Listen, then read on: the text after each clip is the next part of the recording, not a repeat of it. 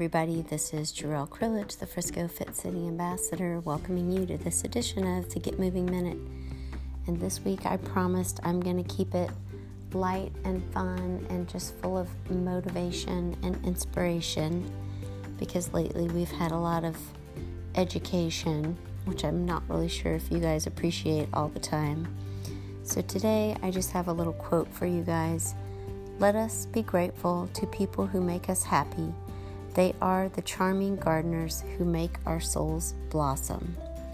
And that's a quote from Marcel Proust, who was a French novelist from 1871 to 1922. And once again, I'm just going to read it one more time. Let us be grateful to people who make us happy. They are the charming gardeners who make our souls blossom. That's it for me today, reminding you guys to get up, get out, and make it a great day.